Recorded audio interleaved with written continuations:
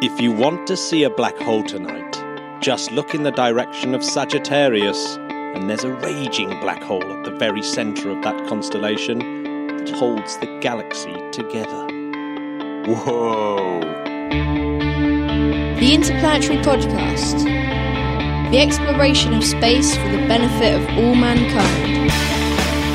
Your hosts here in London, Matthew Russell and Jamie Franklin. Deep space. Who was that, Matt? It was Michio Kaku, world-famous quantum physicist and science advocate. He's got great hair as well, hasn't he? I absolutely love Japanese hair when it goes grey. They've just got the coolest hair. You know? They actually do, aren't they? I might get Really I might get a Japanese wig. I think secretly you're turning Japanese. I really think so. Nice. Matt, we're going to talk about something we're both quite geekily excited about for once. Everything I knew about black holes is wrong. So, listeners, I'll start with that. Just to put it into perspective, Yeah. a couple of weeks ago, Matt, as you know, we prep hard for the shows. Matt said to me, "What do you want to?" We're prepping hard. Anything you want to discuss for next week's podcast? And I said, you know what? I'd like to discuss black holes because I don't know much about them other than one of my favourite space sci-fi / horror films, Event Horizon. And yes. I'd like to learn more, Matt. So Before we fall into a black hole, let's just quickly do the space news. let's bash it out. We're recording this very early this week. Yeah. For work commitment reasons. So I like that. So here goes. Space news. So in a world first, an ESA-led team has built and fired an electric thruster that's able to ingest air molecules from the top of the atmosphere. What? This is really cool because this means, for example, there was an ESA space mission quite recently called GOCE, or GOES, Gravity Mapper. And actually, that's the gravity mapper where you see these brilliant pictures of Earth and how the gravity is actually... I think I've seen that. That's a really cool looking thing. It flew for a few years, but its lifetime of that particular satellite was limited because it's always working against the drag of the atmosphere. And so it ended up using its 40 kilograms of xenon as a propellant. Once it was used up, the mission was over. Whereas this new breakthrough means that you can have these satellites flying in the upper atmosphere at about 250 miles up, 250 kilometers up, I should say. They're sort of sucking in through a special intake the molecules up in the upper atmosphere and able to accelerate them through the electric thruster, obviously using solar panels as the electricity supply, and therefore you've got almost an unlimited supply of propellant. That could be quite revolutionary. Yeah, absolutely, and you could do it on other planets as well. So you could use Mars's carbon dioxide atmosphere. It doesn't really matter what you're forcing through this thing. So wait, Matt, are you telling me that this could be a new way that we fuel space travel? Fuel satellites. Yeah, fuel satellites for long-term duration missions in very low orbits. Right, so this couldn't be anything to thrust humans in rockets? No, absolutely not. These electric thrusters, because they've got such a weedy amount of thrust, really, they're completely useless for that. But they're very, very good for station keeping and stuff like that. So, Matt, if we were going to be in a thrash metal band, would we be called Electric Thruster? We are, aren't we? Are you advertising our latest single? Out now. Oh, go from HMV. Here's a quote. This is how important it is. ESA's Lewis Walcott said, "This result means air-breathing electric propulsion is no longer simply a theory, but a tangible working concept, ready to be developed to serve one day as the basis of a new class of mission." Do you know his previous job was that of a 1950s news presenter? Yeah, it's brilliant. It's like Monty Python, this podcast at the moment. Right, so what's next? Well, I think we should talk about Light Sail 2. Yes, so there's a date on it. There's a date on Light Sail 2 going up. Get out of town. Yeah. Remember, we had Harriet Brettle. The first time she came on the show, she was talking about Light Sail 2 because she was representing the Planetary Society here in England. But yes, it's going up. On which rocket is it going up on, Jamie?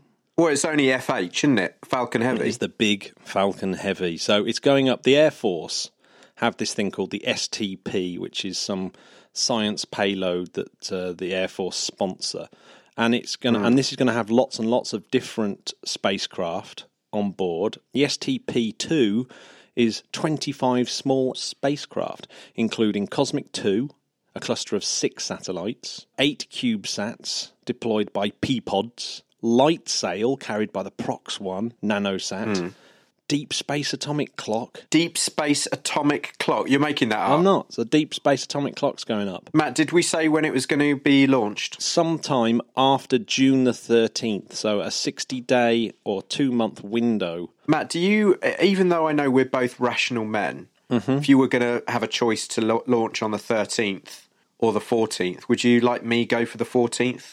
I'd go for the 13th because it's an opportunity to prove people wrong. All wrong, yeah. Absolutely. I know what you're saying. What I'm saying to you, Matt, is that I still don't walk over 3 drains if I can help it. Because when I was at school, a girl called Carla told me that if you walk over 3 drains, it's bad luck. I don't tread on the cracks in the paving stones either. You're a crack dodger, are you? Just in case the bears get me.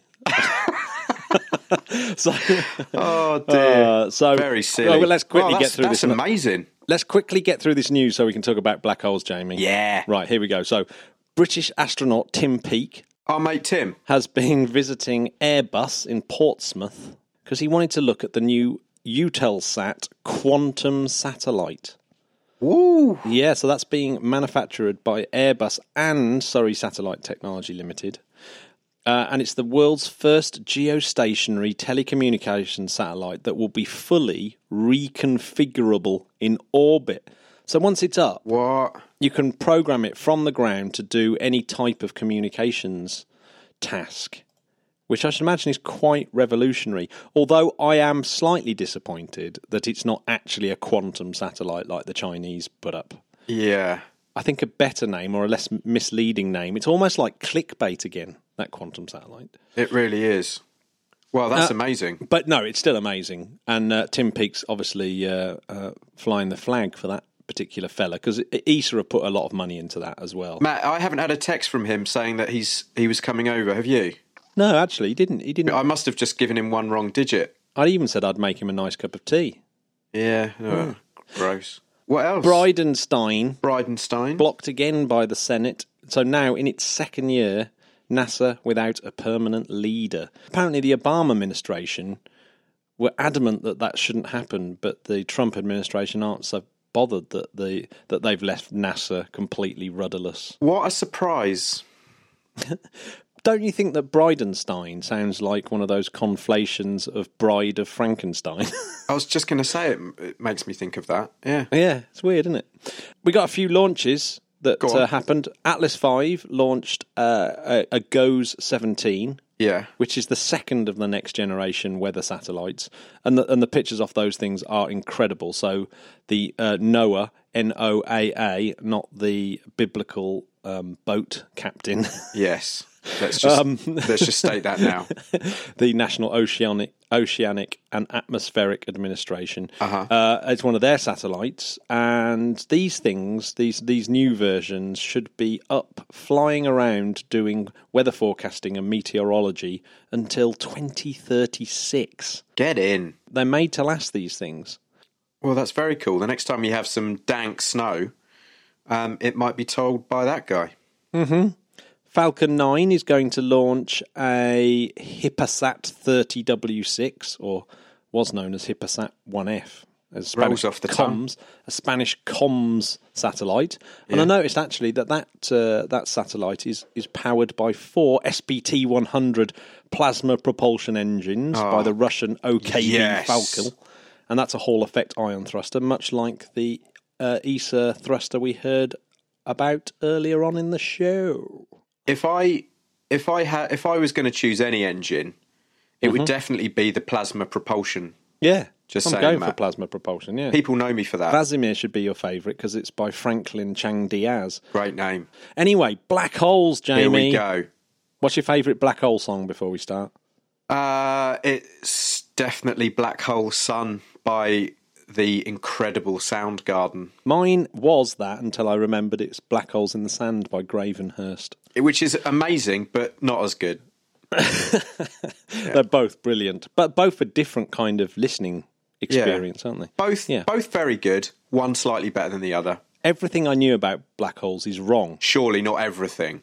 And no, everything. So Wikipedia, the very first line it says, which is what I thought, a black hole is a region of space-time exhibiting such strong gravitational effects that nothing, not even particles and electromagnetic radiation, such as light, can escape from inside it. Whoa. Now, see, that is what I thought, but if you were on QI, the Stephen Fry comedy vehicle, that's the sort of thing that would get you the klaxon at the end, sort of flash up behind you. The reason why light can't escape from a black hole is not quite the fact of gravity. It's because the space-time curvature is so extreme and weird that every direction is inwards. What? You can imagine it like a weird video game where every direction you go will always lead you to the centre. Right. God damn. So let's have a little bit of history of black holes. Ready? Let's bang it out. Where are we going to start? Obviously, black holes come out of... Originally, were just a sort of mathematical quirk that fell out of Einstein's general relativity. So the first modern solution of Einstein's general relativity that was a black hole was found by Karl Schwarzschild. Now, remember that name because his name props up quite a bit. In 1916. Right. But objects whose gravitational fields are too strong for light to escape... But you can imagine a planet that gets so heavy that the escape velocity is higher than the speed of light. Okay. An English clergyman called John Mitchell, who was a little short man of black complexion and fat. That's not your words. The only description of him, there's no photo of this guy. John Mitchell, in 1784, was the first person to really think about this type of object. So the first interpretation of a region of space from which nothing can escape was first published by David Finkelstein in 1958. So really, that's the first proper black hole description, 1958. So these things have only been theorised for a few years. Black holes were long considered a mathematical curiosity, and it was during the 1960s that theoretical work showed they were a generic prediction, of general relativity. So, the discovery of neutron stars, and we'll talk about these later on because neutron stars are part of the story, made astronomers think again and think, if neutron stars are reality, maybe these black holes are as well. Well, this is very Spinal Tap. Very Spinal Tap. Are you ready? Yeah.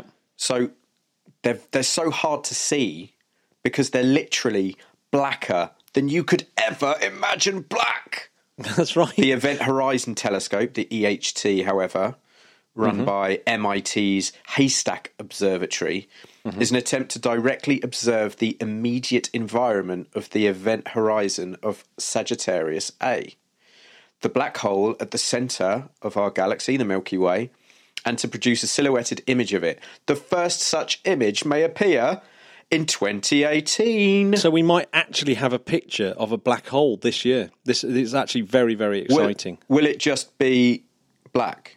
When you say a picture... They're so weird, Jamie. They're so weird. You wait until we actually get onto some of this weird stuff about black holes. The EHT that you were talking about, the Haystacks Observatory, named after the famous British wrestler, Giant Haystacks. Yeah. Of course. Of course. Managed to detect magnetic fields just outside the event horizon of Sagittarius A. So these are the things we've actually started to observe. Not actually observe black holes directly, but infer their existence almost beyond doubt. So Got it. It's now widely accepted that not only do black holes exist, but nearly all large galaxies have them at their centre. Not only a black hole, but a supermassive black hole. Right, so the black hole at the centre of every galaxy, its size is dependent upon the size of the galaxy itself. No, actually it's not. Weirdly, there are some galaxies, small galaxies, that have massive, super massive black holes at the centre. But there is a correlation between the mass of the black hole and the galaxy's bulge, and so it's complicated. I mean, these are the sort of things that are well beyond the scope of Matt and Jamie of the Interplanetary Matt, Podcast. you know that we can take this. We'll take it on. Maybe someone doing a PhD can let us know about what is the correlation between the mass of the hole and the bulge. So please feel free to drop us a line. I found it really hard not to make a silly joke. Yeah, I know. I'm trying to cut down on silly jokes. What am I going to do with that? What am I going to do with that? I'm going to hit you with fact number 1. Here we go. Gravitational time dilation. GTD, yeah. So if you, Jamie Franklin, were falling into a black hole, yeah. it would, it would be going sort of normal speed to you. But for me, it would look like you're doing everything in slow motion. I go, why is Jamie doing it so slow? Whoa. So the consequence of that is if you did go to a black hole and stayed there for a bit and then came back, you'd be millions of years into the future probably when you came back to Earth. And of course, Interstellar, the film, played on that theme loads. Yeah. It's true near any gravitational object. So atomic clocks on GPS satellites will get milliseconds ahead each day. If you don't take that into account, GPS actually stops functioning. So they have to take that gravitational time dilation into account. Oh, I'm spinning out already. And it's just to do with the mass of the object. So if you were by a massive object, your time is dilated. Time seems to go normal for you, but seems to go very slow for someone observing you. Got it. Right? Wow. This is fact number 2. As an object approaches the edge of a black hole, or some people call it the event horizon, and we'll find out why it's called the event horizon, then they actually freeze. They appear to be frozen in time at the event horizon. Not just for a bit, but forever. Even if you were immortal, they'd be stuck on the edge. They would freeze at the event horizon. But to the object, right. But to you, Jamie Franklin, as you were falling in, you would just have crossed the event horizon and as if nothing happened. So once you fall into a black hole past the event horizon, if you were able to look out, and this is how Neil deGrasse Tyson puts it, you will see the entire future of the universe unfold in front of you in a matter of moments, and you will emerge into another space-time created by the singularity of the black hole you just fell into.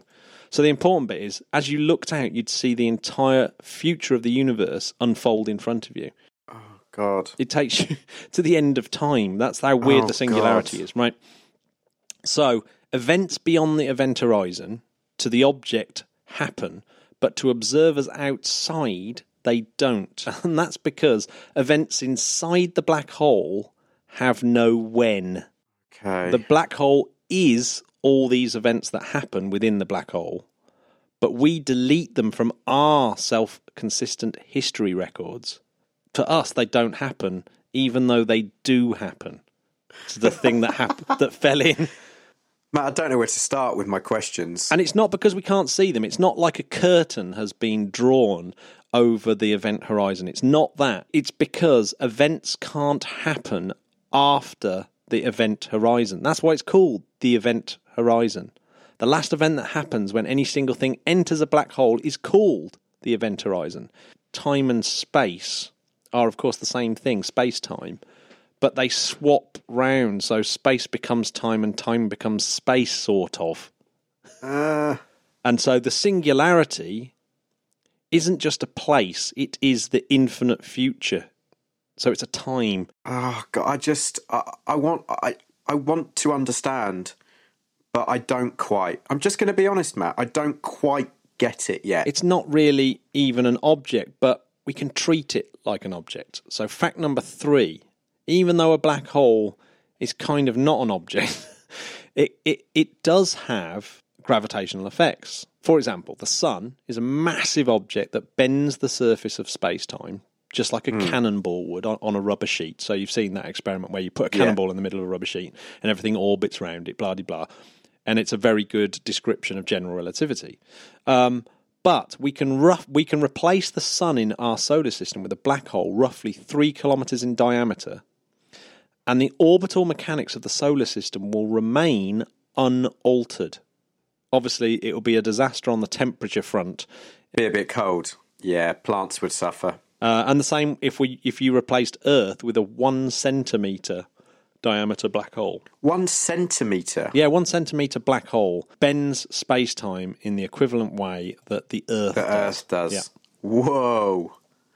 Wow. Black holes, and this is what a lot of people get wrong, black holes don't suck things in. So it's not like See, that's what I thought. I thought it was a big black hoover in the middle of the galaxy, sucked stuff in, and when it did, it was just, you don't know where you are No. or what's happening. In There's fact, no time. If the sun was replaced by a black hole, it's not doing any more sucking in than the sun is. Right. Except when you get to the event horizon, that is it. You are now doomed and trapped forever.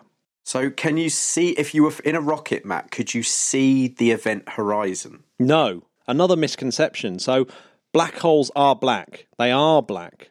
Actually, you can't see the light on the event horizon, because what's happening is its time has been so dilated that the redshift of the light coming off is therefore so redshifted that the frequency is lower than you can detect. It's kind of like a sine wave that's gone flat into a straight line, so you just wouldn't be able to detect it. So, Got it. So actually, earlier on when I said an observer would see Jamie Franklin freeze on the event horizon, what would happen is that you would start to slow down, but you would also be fading away because of this redshifting effect. Would it be like that photograph in Back to the Future when his brother disappears in the photo? That'd be the freakiest thing. I quite like that.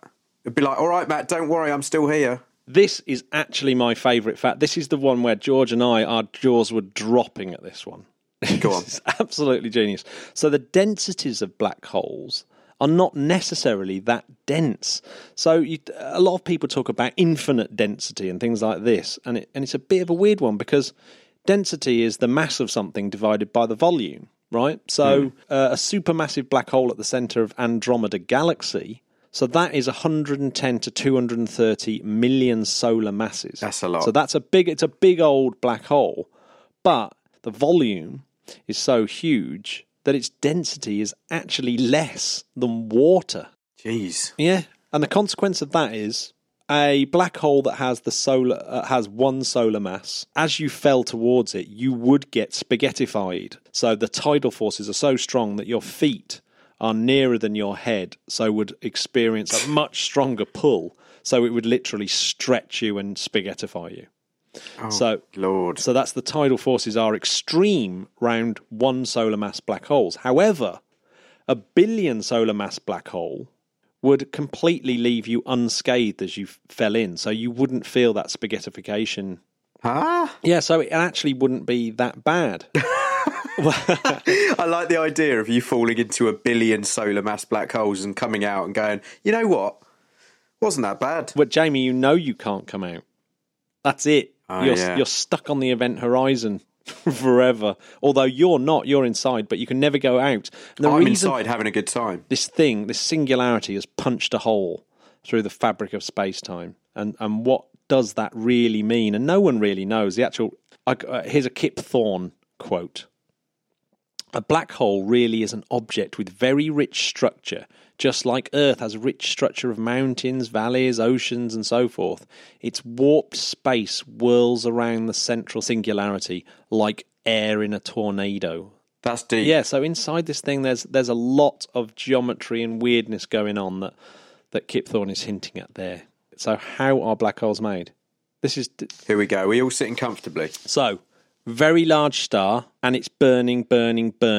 But as it burns, there's a nuclear reaction in its centre that is turning hydrogen into helium. Now, very large stars do this really fast, so they don't last very long. Then it's run out of hydrogen fuel, so it then uses the helium, so that gets turned into oxygen and carbon.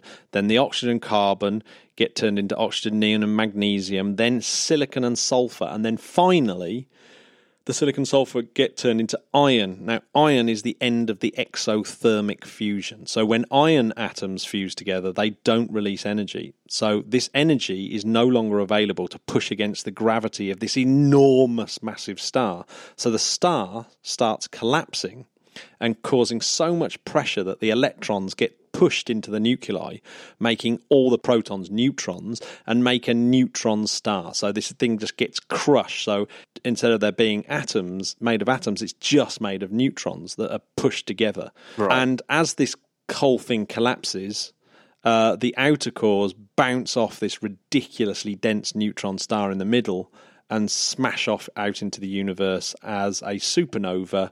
And that's pretty lucky because a supernova contains all those chemicals that we're made from, all those Elements. Elements. My God, did I actually get something right that you didn't know? Yeah, you did. Yeah. This is a great day, ladies and gents. So this neutron star, Okay. and we know these things exist because they're seen in the sky as pulsars. So that is the explanation of pulsars. They are these neutron stars spinning away, city-sized stars that weigh as much as the sun. And here is the thing. The neutron star can only exist because of one crazy quantum effect known as the Pauli exclusion principle. Whoa. Two fermions, which are the kind of things that normal matter is made from, they can't be in the same place as another fermion at the same time. So when all the places of the quantum realm are taken up, it's called degenerate matter. And the neutrons fill every single gap and have nowhere to go. So they're all stuck in this, can't go anywhere because that would mean they're going into a place where another neutron is. And this causes a thing called degeneracy pressure, which resists the ridiculous gravity crush of the neutron star. Right. So it remains a neutron star. So how does it collapse into a black hole? There's a second crazy quantum thing. And have you heard of this one? The Heisenberg uncertainty principle? Weirdly, I was just thinking about Breaking Bad because we said periodic table. Yeah. Heisenberg's uncertainty principle. Circle's complete. The neutrons are really only a distribution of probabilities.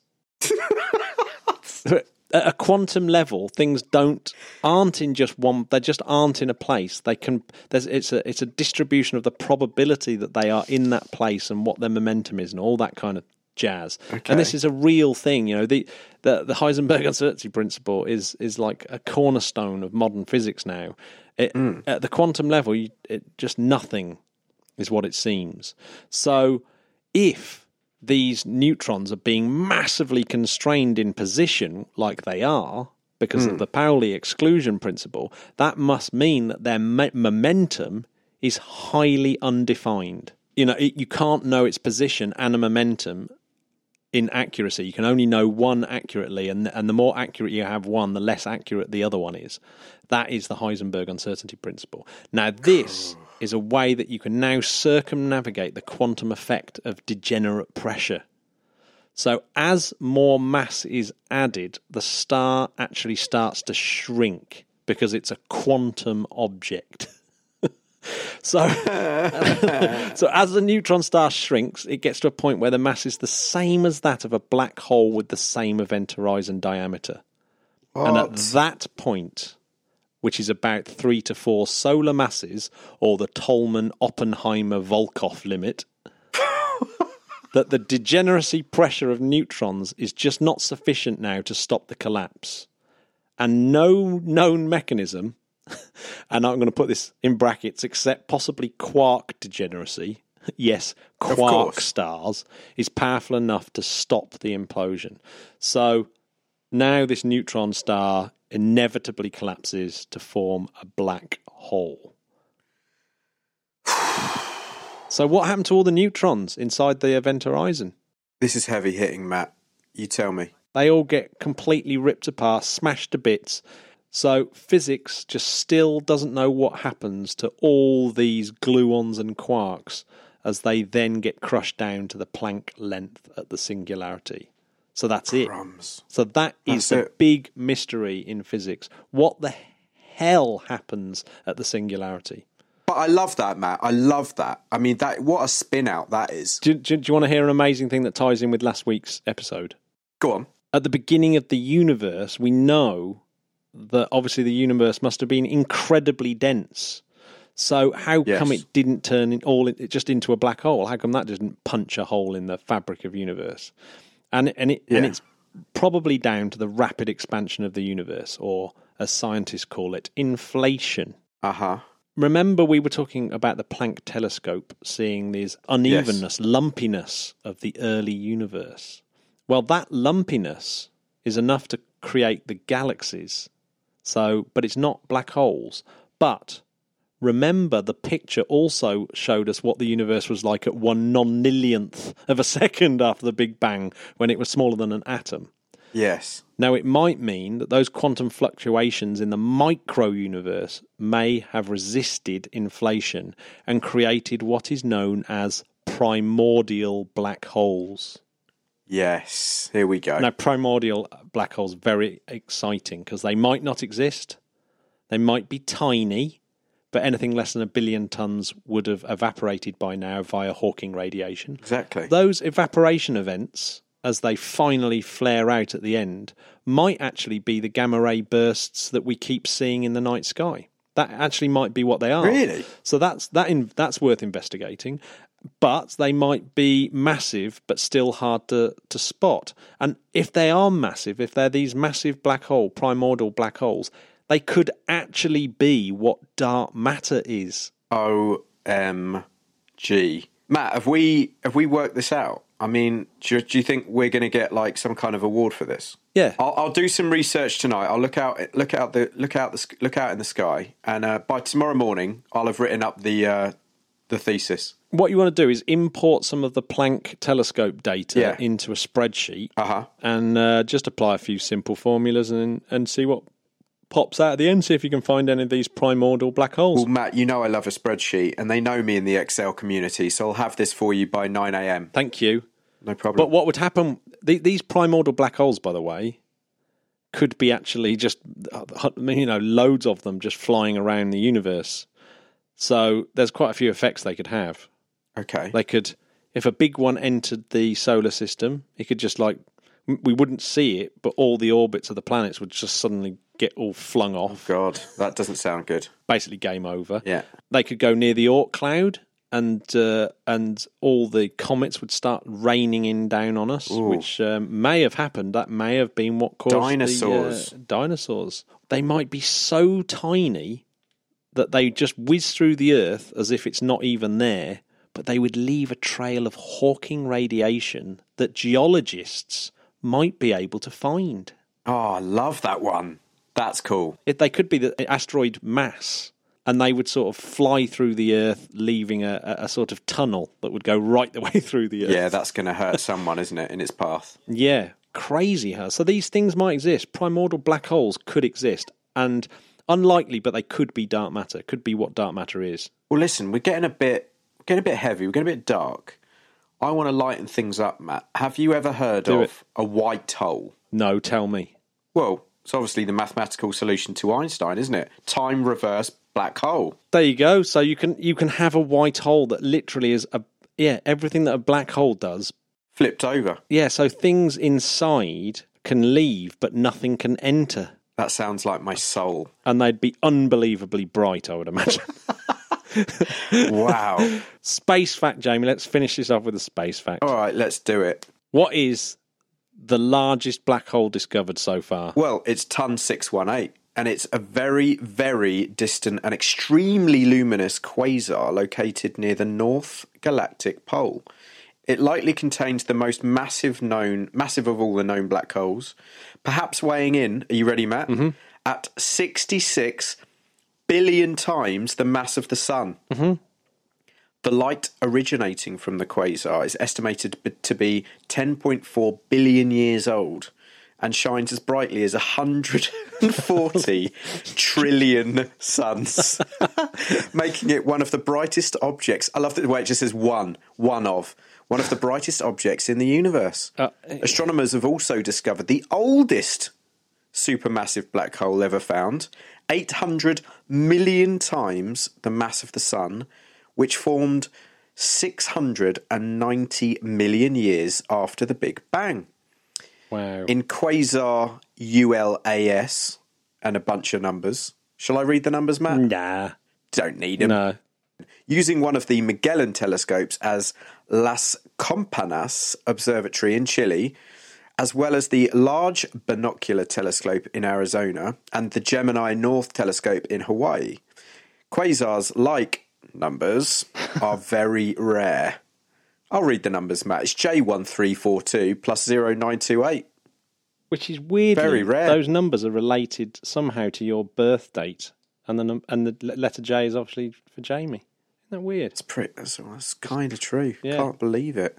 The researchers searched 1/10 of the entire sky visible from Earth and found just one quasar from this early epoch. That's incredible, isn't it? So that How nuts is that, Matt? it's ridiculous. It is absolutely ridiculous. Black holes are incredible. I love the fact that you have to bring in Pauli exclusion and Heisenberg uncertainty It's just principle. ridiculous. I need to listen back to this to try and make some notes because it's hurting my. I think I probably got about a fifth of that. My favourite thing though, Matt, 140 trillion suns, as bright as what? That is quasars for you.